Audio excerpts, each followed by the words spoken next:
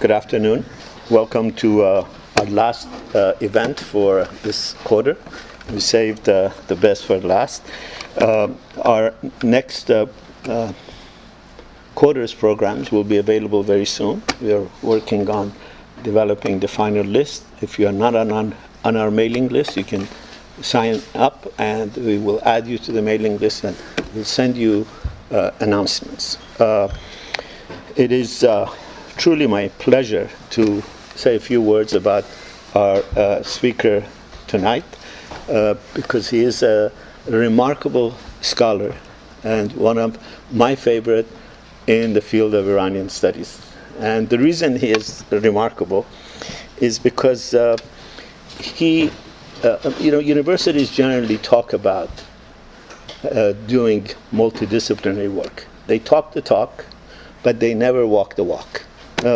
He actually talks the talks and walks the walks and writes brilliantly on a whole remarkable range of topics. If you want the best scholarly article on soccer in Iran, or rice cooking in Iran, or South Africa in Iran, or the definitive study of Nehsat Azadi, the freedom movement, his book, 30 Years, written in the past, is still that definitive study. He essentially follows where his heart is. He doesn't write in the traditional sense of the academic scholarship, writing stuff that 2.5 people might read, including himself. He writes what he likes, and when he finds something that he likes, he goes at it with remarkable methodic rigor and a sense of exhaustive scholarship. And everything he writes, I honestly, truly mean that. And the range is remarkable. If you go on his website, you look at his CV, it has all of his articles. You will be, I think, very pleasantly surprised by the multiplicities of disciplines that he has written. And if you read any of them, you will be, like me, inspired and awed by his rigor and by his dedication, by his wit, and by the range of issues that he has covered. So when I heard that he's written something on South Africa and Iran, I knew immediately we have to have him back. We generally try to get him out here once every 2 years at least to have a wonderful new avenue to a different way of doing Iranian scholarship. So please welcome Professor Chehabi. Thank you very much indeed. Do you all hear me if I speak like this? Because I prefer not to talk with a microphone. Well, thank you very much, Professor Milani, for inviting me again. One of these days I will ask you to put everything you've said in writing, because it is really very flattering. I don't deserve all this praise, but thank you very much indeed. Before I begin, I'd like to know how I should calibrate my remarks. Is there anybody here who is, in addition to the Iranian side, also interested in the South African side? Very good. So, because I will balance my paper as opposed to just talking about Iran. South Africa is a country that I've been involved with on a scholarly level for many, many years. In fact, while I was doing my PhD, I wanted to write my dissertation on South Africa.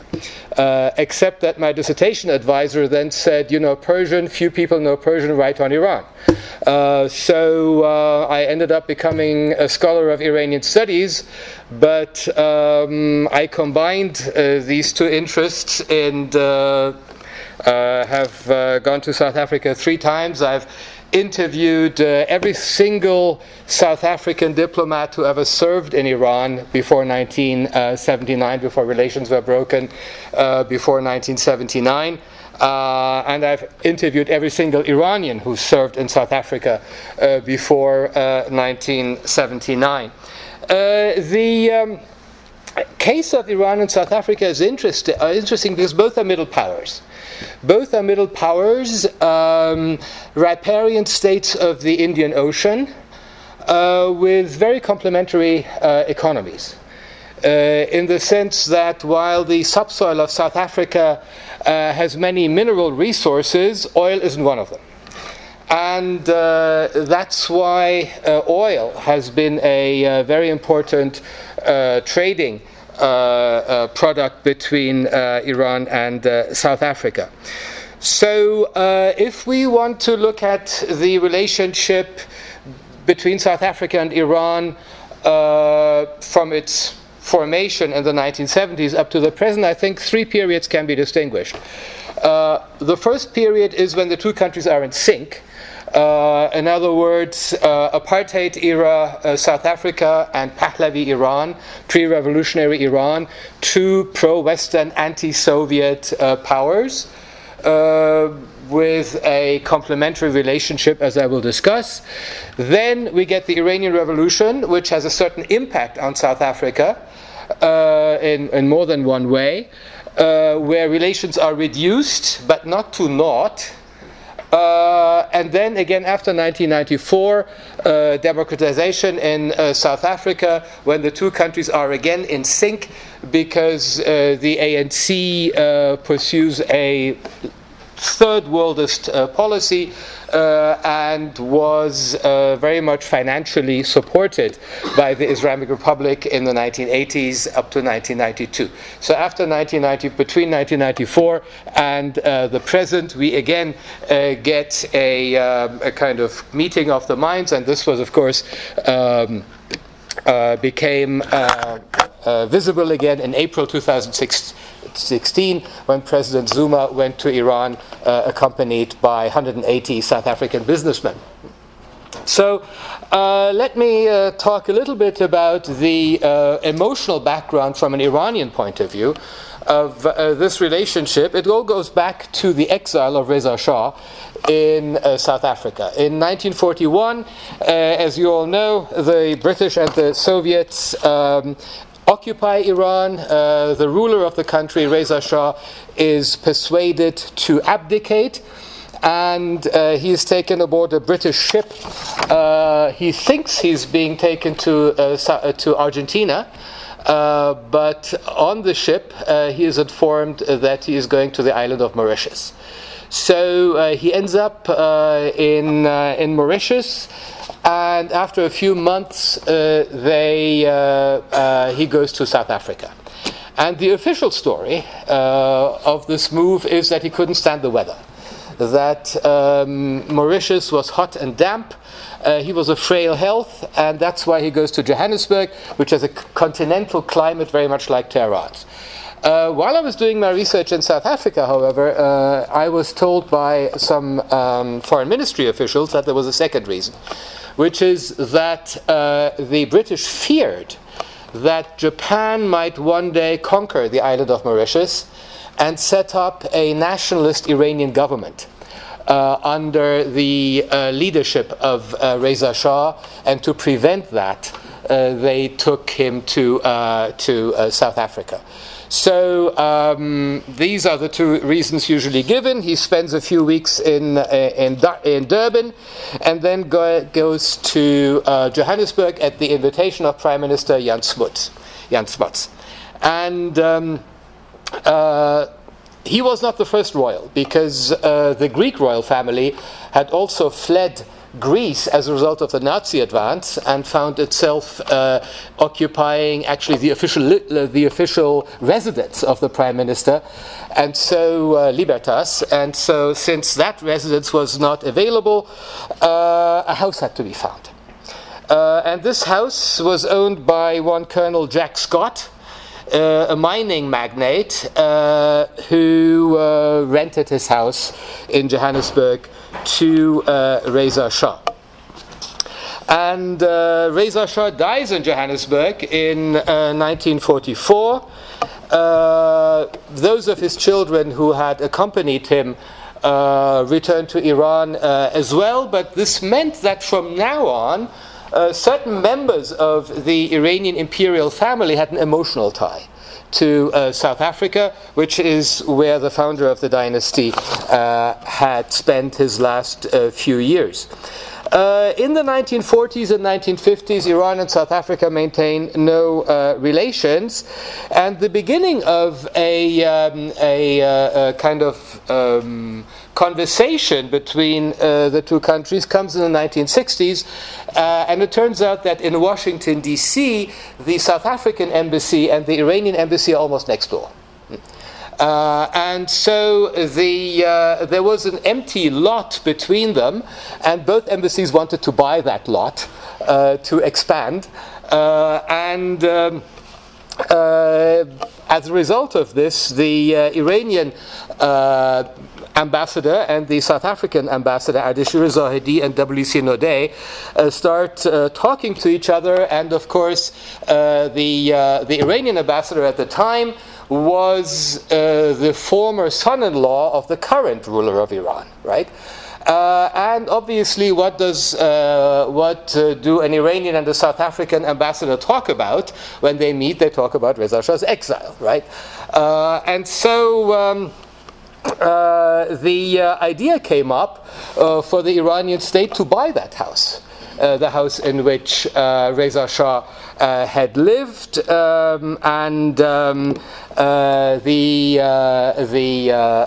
inspiration may have come from the fact that the South African government had bought a villa in Switzerland in which Ohm Kruger had spent his last few years.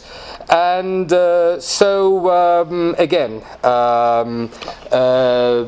Jack Scott was located, but he didn't want to sell his house. He didn't want to sell his house. Officially, he said that he was attached to the house because his wife had died there. But the real reason was that there had been a very damning report about apartheid at the United Nations. And the person who had written this damning report was an Iranian diplomat, namely Manouchehr Ganji. And so Jack Scott didn't want to sell his house to a country which had written this negative report. But there was also another reason, which was that the deed of the house, the title deed, explicitly said that the property could not be alienated to certain racial groups, such as Asiatics. And so it wasn't quite sure whether Iranians were Asiatics or not. And this is the beginning of a long engagement with apartheid. Where do Iranians fit into the quadripartite division of South Africa that the apartheid regime had instituted? For your information, for those of you not familiar, according to the apartheid ideology, there were four classes of people: whites, coloreds, which were people of mixed race, Indians, and Africans or blacks, right? And there was a hierarchy between them, with whites with full citizenship rights, blacks with no citizenship rights at all, and coloreds and Indians somewhere in the middle. So, so there were legal barriers on the South African side, but then this matter was taken so seriously by the South African government that the House of Assembly, the South African Parliament, actually passed a law to make this transfer possible. And the reason why the South African government was so eager to bring this to a close was that at the international level, hostility to apartheid was growing, and therefore it became desirable for the South Africans to have friendly ties to a major oil producer, which was Iran. So, in the 1960s, both South Africa and Iran developed a push to expand their foreign relations. South Africa to get out of the isolation that apartheid had put it in. And in Iran, because the Shah of Iran wanted international support for his territorial claims on the 3 islands of the Persian Gulf, and he needed allies at the UN, and so there was a certain diplomatic push of Iran into Africa, not only South Africa, but also Kenya, Senegal, etc., in order to have votes at the United Nations General Assembly. In other words, there were common interests, and these are as follows. By the end of the 1960s, both Iran and South Africa have anti-communist governments that are weary of communist expansion. Both are fighting Soviet-backed insurgencies in neighboring countries, South Africa in Angola and Iran in Oman. Both maintained cordial relations with Israel. Neither was a member of the non-aligned movement. Both of them had tense relations with many countries in their immediate vicinity, South Africa with most sub-Saharan African countries, and Iran with the most important of its Arab neighbors, namely Iraq and Egypt. And both were dynamic economies with high growth rates.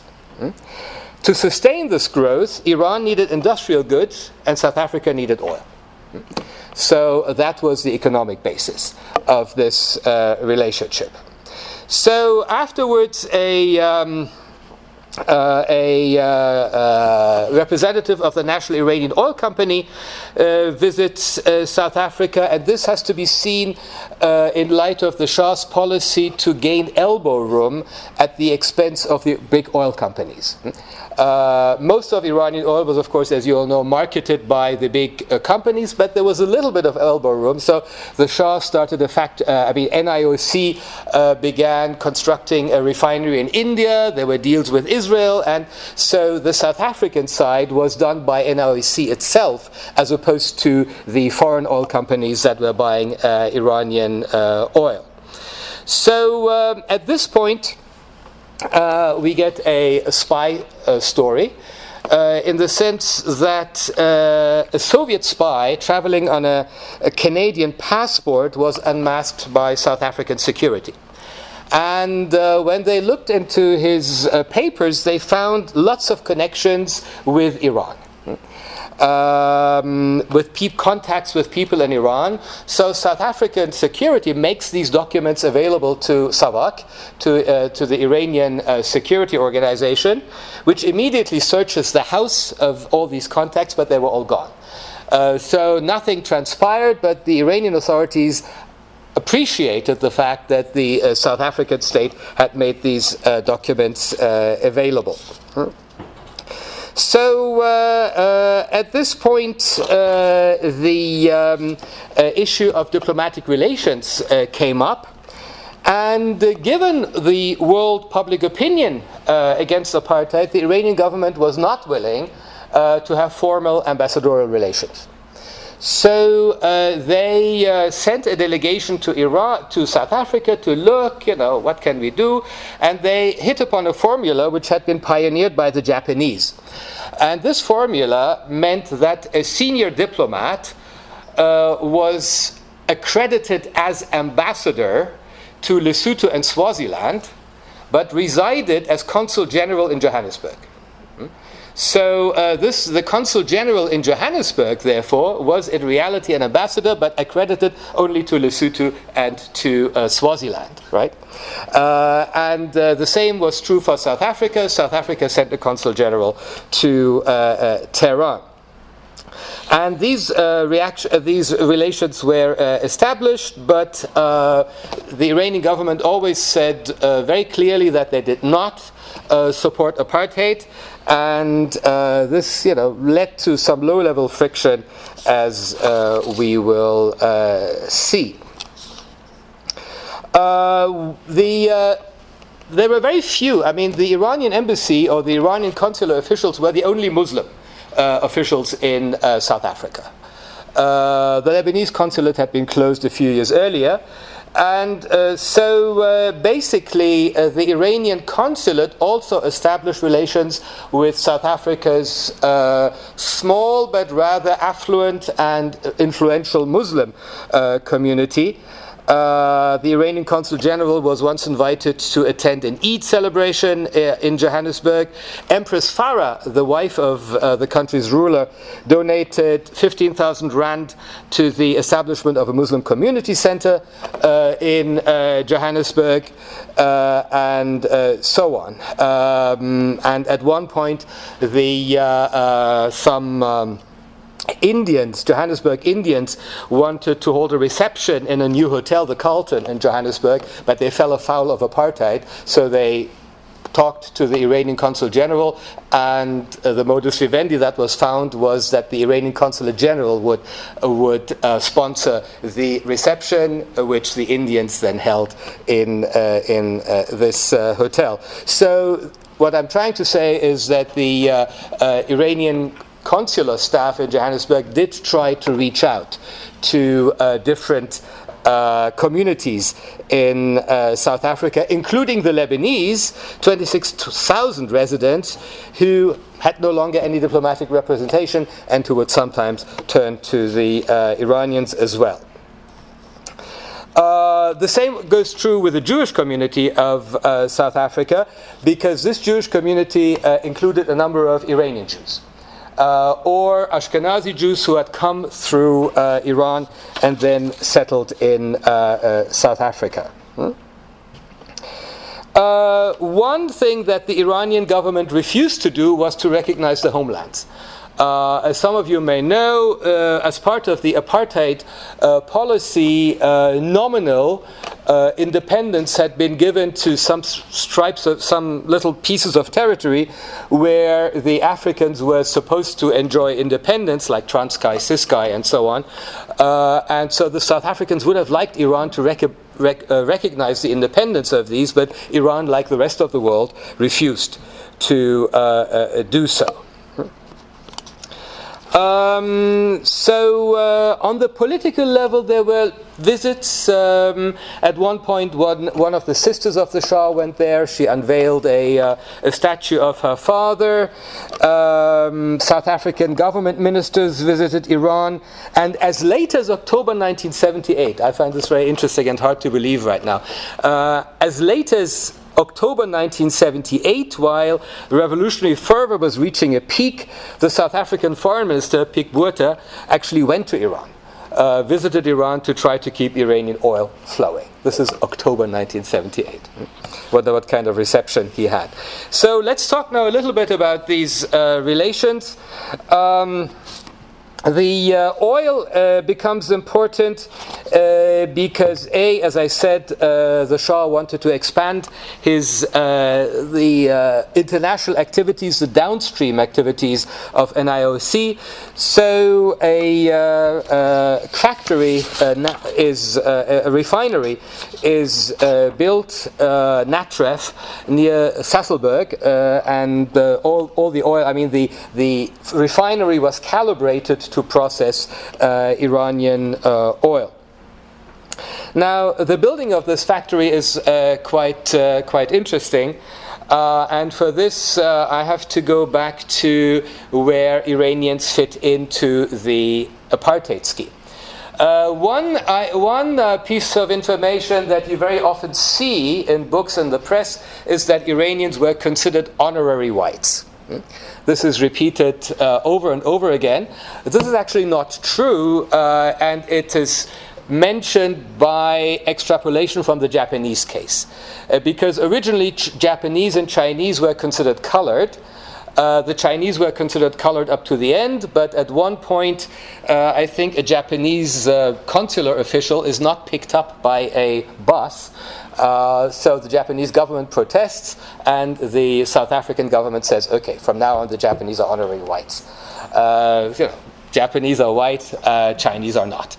But the Iranian case is different because in the 1950s, an Iranian engineer in London had married a South African and moved to South Africa, Nasrullah Elahi.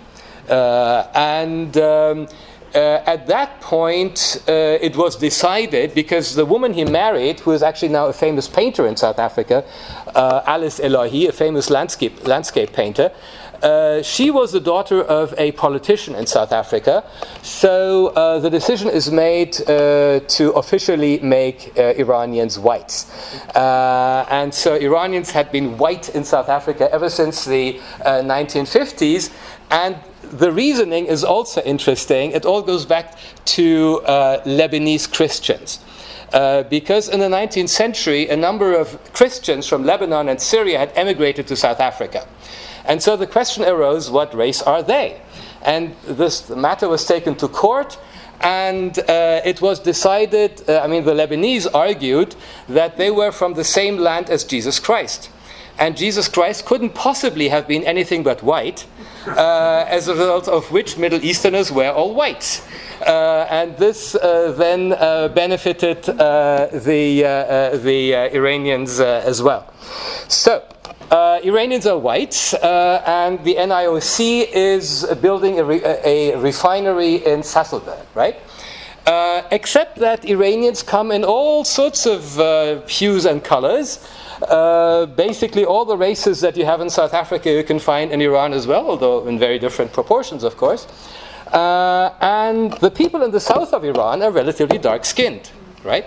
So you get all these NIOC officials, the workers, the engineers, etc., who go to South Africa. And this is an adult audience, so I can tell you a story that the Consul General of Iran told me. The question arose, you have 400 Iranian men. What do they do on weekends? And in South Africa, apparently, even brothels were divided by color. So the white brothels wouldn't let them in because they had dark skin color, nor could they go to the colored brothels. So the Iranian Consul General actually rented buses to ship these people to Swaziland. And they would spend the weekend in Swaziland to have a good time. And then they would come back to Sasolburg for their to do their work. So, in other words, oil ties develop, and in 1973, the Arab countries, the Arab OPEC countries, extend the embargo against Israel to South Africa. And this again was an international deal. African countries that had recognized Israel were enticed to break political relations with Israel in exchange of Arab countries putting an oil embargo on South Africa.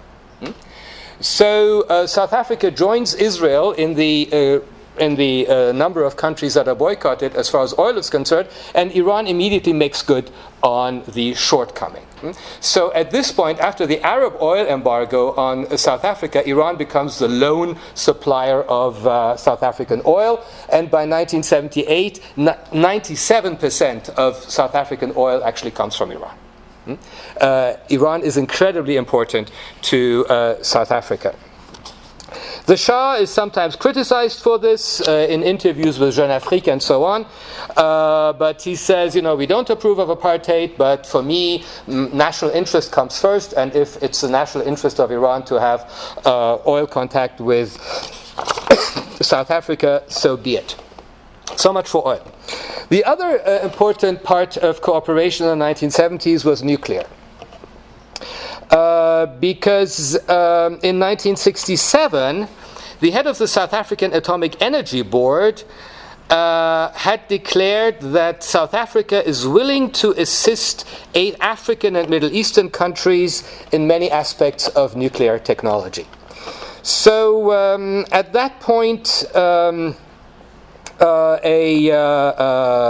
doctor from a hospital in Cape Town spent 9 months in Iran instructing Iranian medical staff in the use of radioisotopes. And this is the beginning of a fruitful relationship. In 1974, the two countries agree officially to cooperate in the nuclear field. And in 1975, a $700 million agreement is signed between South Africa and Iran, according to which Iran would invest in South Africa's planned uranium enrichment plant and in return be assured of 14,000 tons of uranium oxide. Now, this is very important because Iran even then wanted to have full control over its nuclear enrichment cycle, which is something that neither the French nor the Americans were willing to give to Iran. Right? So again, the Shah tried to break out of these constraints that the French and the Americans put on Iran by signing this agreement with South Africa. Add to that the fact that at the time, South Africa is in control of what is now Namibia, Southwest Africa, where a major uranium mine, Houchang, is being established by the South Africans. So the Shah in 1976 buys a 15% share in this Houchang mine, which to the best of my knowledge, Iran still has. And the idea was that since Iran has access to this uranium mine would then provide Iran with uranium. At the same time, the Shah bought 10% of Eurodif in Paris and in France, a uranium enrichment plant in the northwest of Paris. So what in fact transpires is a triangular relationship between Iran, South Africa, and France, where Iran ships oil to South Africa, where it owns part of the refinery at Sasolburg. It gets its uranium because it owns part of the uranium mine. This uranium is now shipped to France, where Iran owns 10% of the enrichment facilities, and enriched uranium will then be sent to Iran to power Iran's nuclear plants. Right? So, in other words, it's a very well thought out scheme between these three countries. Now, the interesting thing is that these three countries always denied that there was a triangular deal. They always insisted that these are three bilateral relationships. But it may or may not be a coincidence that the South African minister who signed all these agreements, from Tehran, he goes straight to Paris. So a certain amount of coordination was definitely there. There were other trade links as well. The South Africans, with their expertise in mining, actually start a mining school in Iran, Madrasa Aliya Madan Shahrud, in the town of Shahrud. A number of South Africans go there and teach.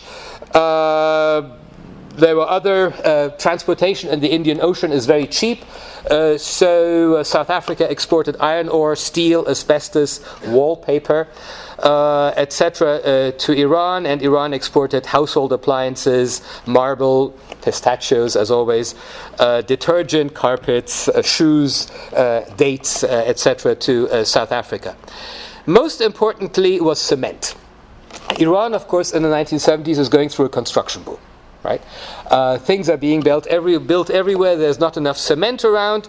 So in 1974, Iran buys 6% of South Africa's total cement production and 25% of all of South African steel exports. And this, in fact, slows down the South African economy. There are, in 1976, the construction industry in Port Elizabeth comes almost to a complete standstill because all the cement is going to Iran. The South African government had taken a conscious decision that supplying Iran was more important than the South African construction company. This brings me to another one, aspect, which is military cooperation. As I said, two countries, Indian Ocean, anti-Soviet, fighting communist insurgencies in the vicinity. And this has to be seen in light of the British retreat from east of Suez, because the Shah tried to fill the void left by the departure of British troops. He didn't want any Western troops in the Indian Ocean, any Western military presence, but he was an ally of the West, so he said, we'll do it ourselves. We don't need Americans and British here. We'll do it ourselves. And, America agreed with that. The trouble was that the Soviet had bases in Iraq, Aden, and South Yemen, and Somalia, right? So here again, the South Africans and the Iranians start cooperating. There's a base in South Africa, Simonstown, and facilities are made available to Iranian ships to dock there, to be repaired, etc., etc. There is a permanent mission of the Iranian Admiralty in Simonstown, and one interesting thing is that these are, in the early 1970s, the Suez Canal is still closed, so Soviet ships leaving the Baltic and taking weapons to Vietnam have to go around the Cape. And South African airplanes take pictures of these Soviet ships. Now, some of these ships then go northeast to Vietnam, but some of these ships go due north to Iraq. And the South Africans make these pictures available to the Shah. And so every time the Shah meets the Soviet ambassador, he can say, very interesting, you've shipped another 100 tanks to Iraq. And the Soviet ambassador never knows how the Shah knows that. It's South African airplanes that are taking these pictures as the ships are rounding the Cape. So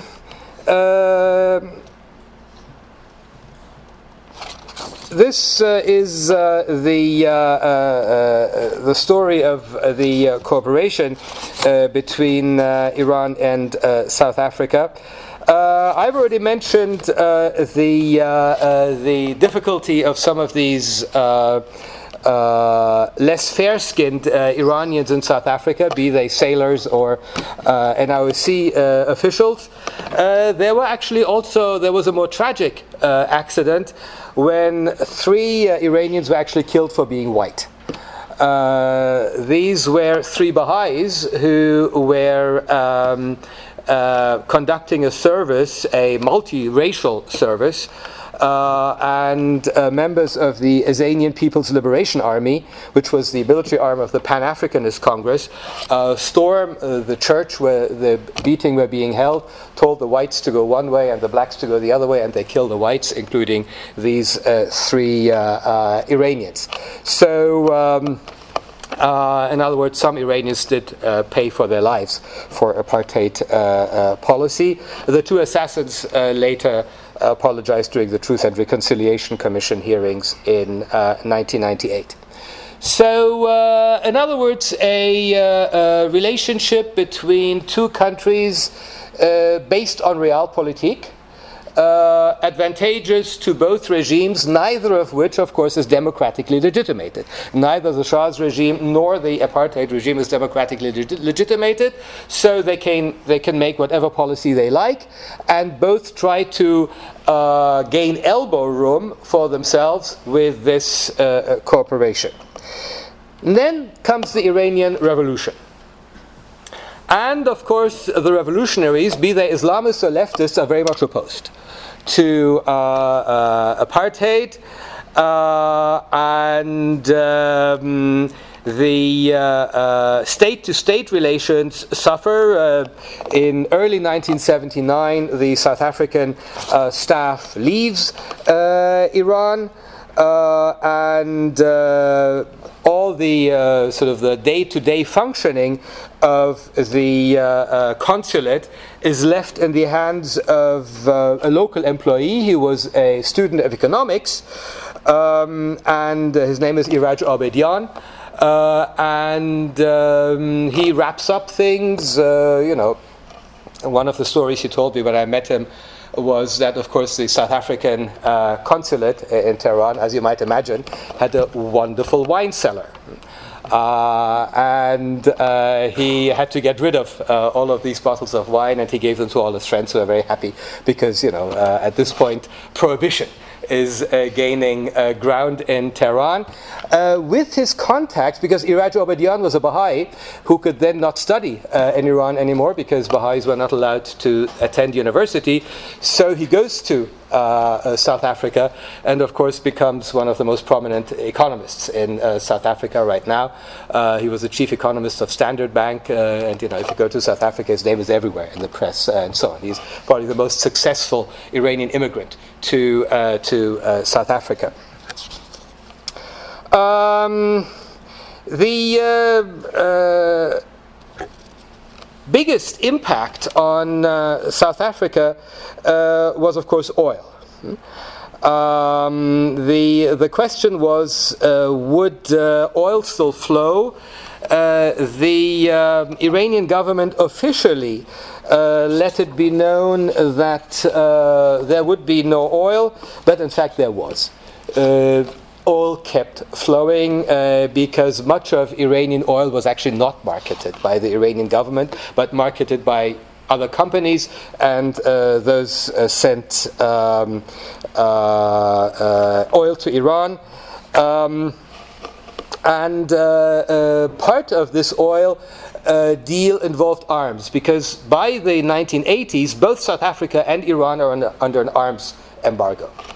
Iran is under an arms embargo because of the hostage crisis, South Africa because of apartheid, but South Africa, having more experience, has put in place a very efficient embargo-busting infrastructure. And they make this embargo-busting infrastructure available to Iran.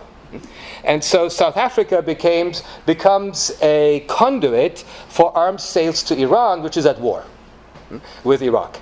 And so secret deals are signed whereby Iran still supplies South Africa with oil and gets arms from South Africa, including arms from Israel. Arms from all sorts of countries are brought to South Africa, the papers are changed, ship from one ship to another, and that goes to Iraq. Of course, what the Iranians didn't know was that South Africa was doing exactly the same with Iraq. Iraq was also being supplied with arms in exchange for oil. So, in other words, the anti-apartheid policies of the Islamic Republic did not have a major effect on oil supplies. The biggest effect that the Iranian Revolution had on South Africa was on the political behavior of South Africa's Muslims. As I said, about 2% of South Africa are Muslims. Most of them, in Cape Town, they are qualified as coloreds, in Durban as Indians. And the religious leadership of the Muslims in South Africa had, until the 1960s, been rather conservative. In other words, there was an unspoken agreement with the government that if you leave us alone, if you leave us free to practice our religion, we will not be too much involved in the anti-apartheid struggle. There were a few individual Muslims in the ANC, in leadership positions even, but on the whole, the ulama were quite conservative. This begins to change when the writings of Ali Shariati are made available in South Africa. Ali Shariati's writings were being translated into English in Texas. Because Ibrahim Yazdi was in Texas, etc. Now, Ibrahim Yazdi meets a number of South African Muslims from Durban, and these South African Muslims, whom I all interviewed, carry the ideas of Ali Shariati in terms of, and the English translations of his work, to South Africa, where they avidly read, where these works are avidly read by young Muslims who are unhappy with the older generation's accommodation with apartheid. Right? So there's a generational split, and this becomes particularly evident in the aftermath of the 1976 Soweto riots.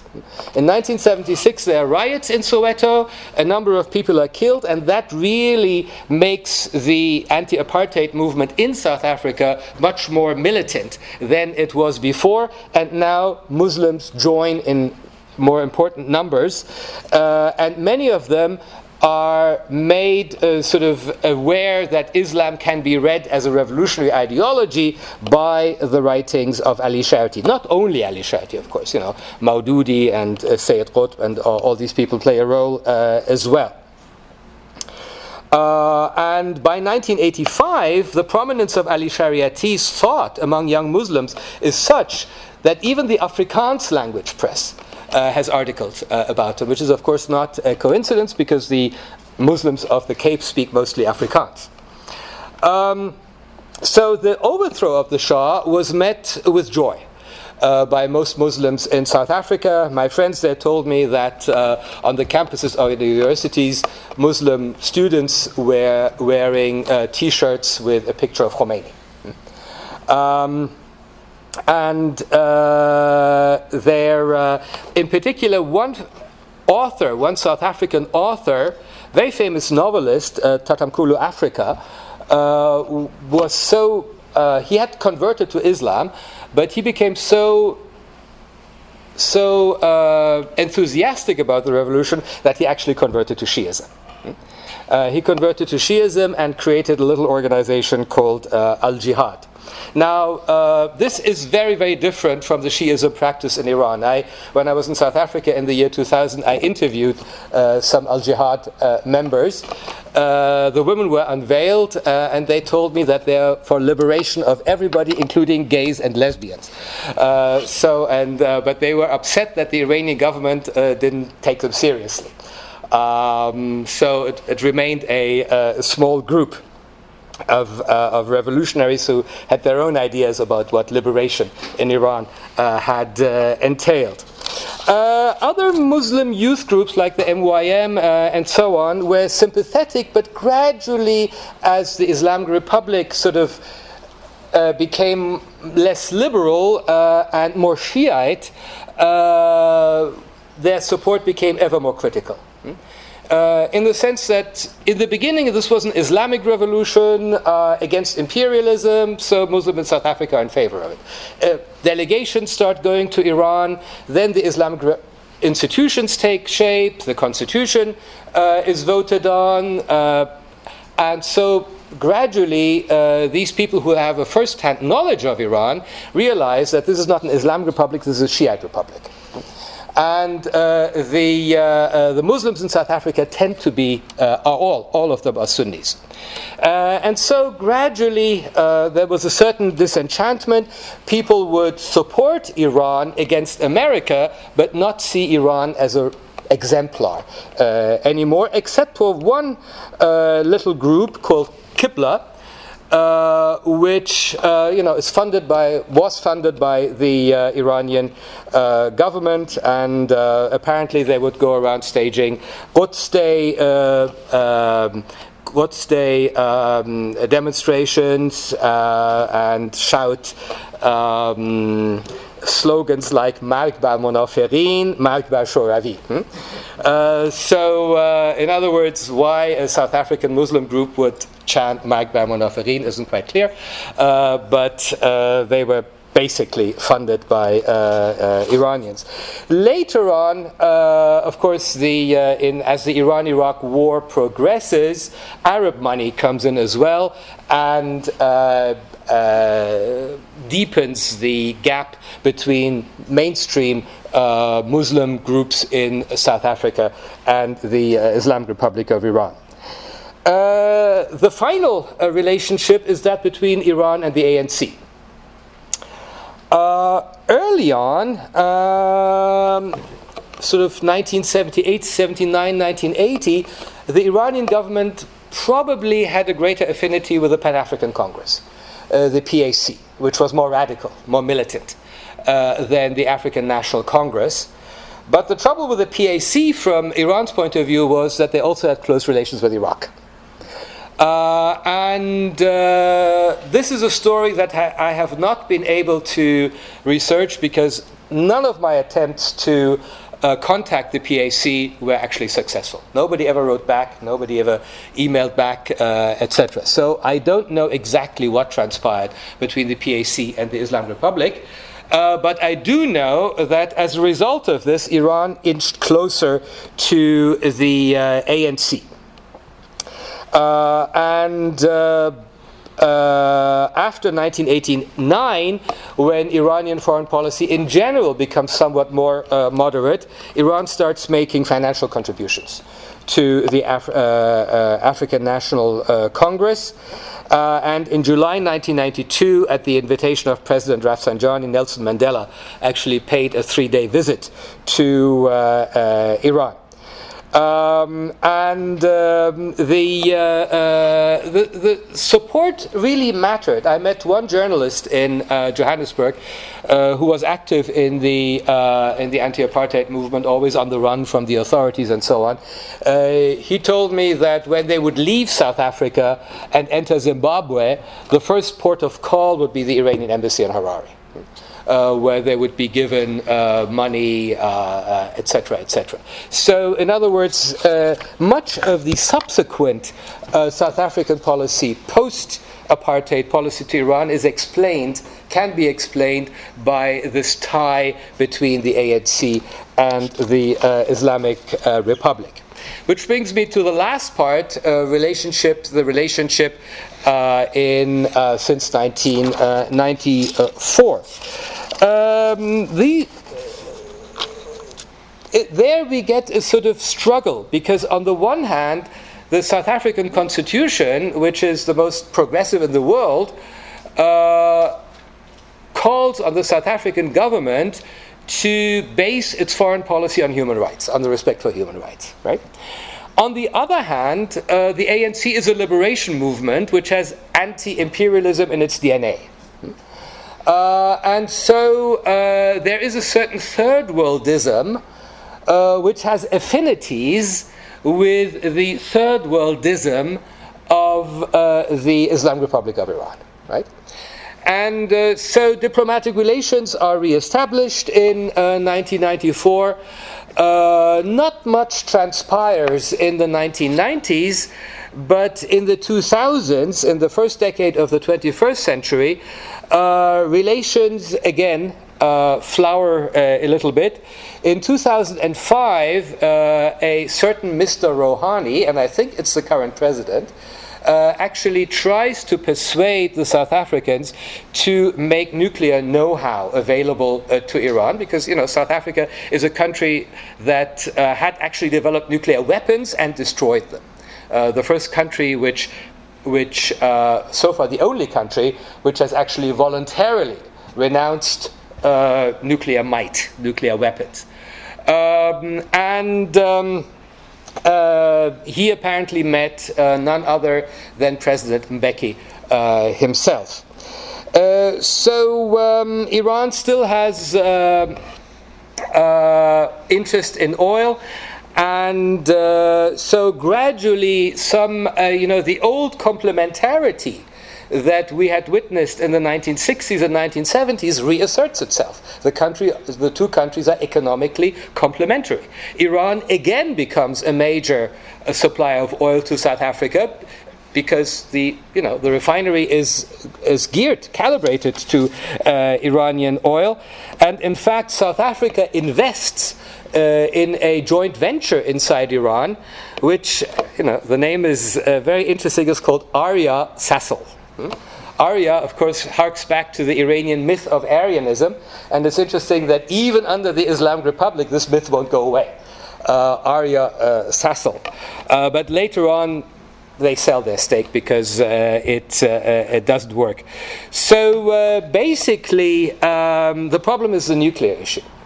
And on the nuclear issue, South Africa, on the one hand, is committed to non-proliferation, right? It's the one country that had renounced nuclear weapons.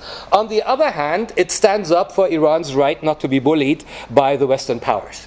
So what the outcome of this struggle for the South African soul is to insist that Iran's nuclear program be discussed not at the Security Council, but at the International Atomic Energy Agency, the IAEA. The argument being that it's only the IAEA that has the technical know-how to verify whether Iran is in fact breaching its obligations or not breaching its obligations, and that the matter is a technical matter which shouldn't be left to a political forum like the United Nations Security Council, right?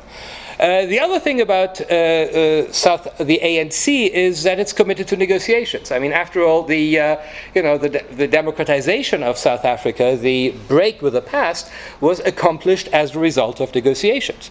So they always insist that this matter, that it's useless to threaten Iran, that threats against Iran's territorial integrity are counterintuitive, that all the sides have to negotiate, etc. And when Brazil and Turkey tries to step in to find a solution, South Africa actually very much supports that. So the South African votes at the Security Council go sometimes this way, sometimes the other way, but most of the time the West prevails on South Africa to vote the sanctions. So most of the sanctions at the Security Council are voted with South Africa's voice on those occasions that South Africa is actually a member of the United Nations Security Council, eliciting some friendly complaints by the Iranian government. We expected better, and so on and so on. So the nuclear issue is one where South Africa basically tries to have it both ways. Go against proliferation, but also speak up for Iran's right to have a peaceful nuclear development. The other big economic connection was cell phones. And here the story becomes somewhat murky. Because at one point the South African cell phone company MTN, which was then actually either owned or led by none other than Cyril Ramaphosa, the current deputy president, gets a license to start operating in Iran, a 49% share in a cell phone company. And it's 1/4 of the profits of MTN, the South African cell phone company, are actually generated in Iran. Where the murky side comes in is that this contract had been originally given to a Turkish company called Turkcell.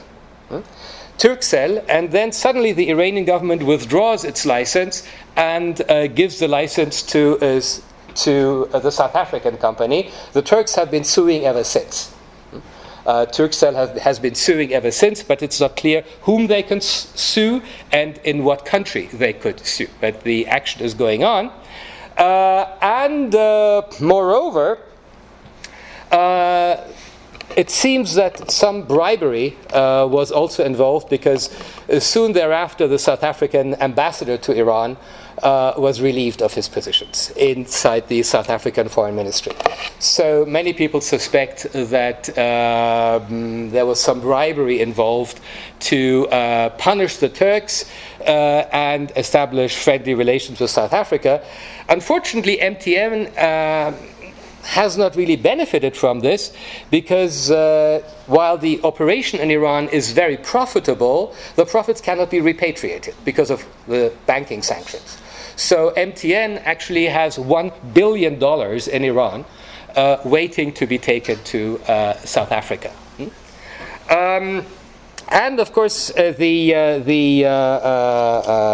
2015, suddenly a big report comes out, Iranian spying activities in South Africa.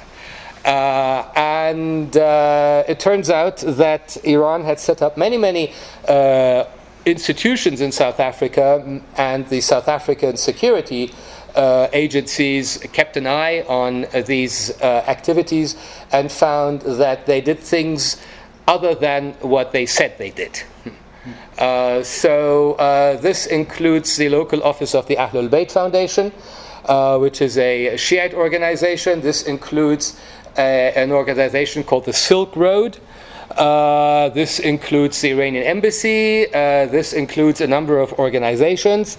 And basically it turns out that all of these organizations which were supposed to be sort of promoting Persian language and culture, or promoting the knowledge of Twelver Shi'ism, or Iran's commercial interests, were staffed by people from the Iranian Ministry of Intelligence, who had set up networks in South Africa to overcome the embargo busting networks, to buy things that they were not supposed to buy, to acquire technologies that they were not supposed to acquire, and so on. So it seems that this report, which was available on the internet, everything I tell you is common knowledge. I have no inside track to South African security, I can assure you. This report was issued at the sort of request of British intelligence, MI6, and so on and so forth. I have other evidence corroborating the presence of lots of Iranian Ministry of Intelligence officials in South Africa. Some of them, having as front carpet dealerships and that sort of thing. Some Iranians in South Africa have told this to me too. Nonetheless, the fact remains that the South African ANC government is still committed to having friendly relations with Iran. And so this report has been taken down from the internet. Fortunately, I had saved it, but it's no longer on the South African government website. You can find it on the Al Jazeera website, but not on the South African government website. And, of course, inside South Africa, there are other voices now which criticize the government for being too close to Iran. And those are voices that I think are sponsored by some African countries. Because, of course, the biggest rival for South Africa in Africa is Nigeria. And the Nigerian government is facing a growing Shiite movement, which is disrupting the unity of Muslims in Nigeria. There's, of course, Egypt is a member of the African Union. Sudan is a member of the African Union. And Saudi diplomacy has managed to put a wedge between Iran and some of these African countries. There was a point a few months ago when a number of African countries, Sudan, Djibouti, etc., suddenly broke off relations with South Africa, with Iran, right? And so South Africa is criticized by a number of AU members for its close relationship with Iran. And this did not prevent the president of South Africa, Zuma, to go to Iran, as I mentioned, in April 2016, with an entourage of 180 businessmen, and a number of memorandums of understanding were signed that tend to be very general. Cooperation in the field of communications, cooperation in the struggle against terrorism, cooperation. And so we will have to see whether the nuclear accord will open up Iran to the point where it is actually worthwhile for South African companies to do business in Iran. But if it ever comes to that, if ever Iran is reinserted into international banking networks, etc., I think South African companies are ready to take advantage of that. So, in other words, to wrap up this rather long talk, and I really thank you for your patience, there are some natural affinities, complementarities between Iran and South Africa, which were fully operational in the period of apartheid and Pahlavi, which became somewhat subdued in the period between the Iranian Revolution and the end of apartheid, and which then again began flowering again when the ANC took over in South Africa with its historic debt towards Iran. Thank you very much.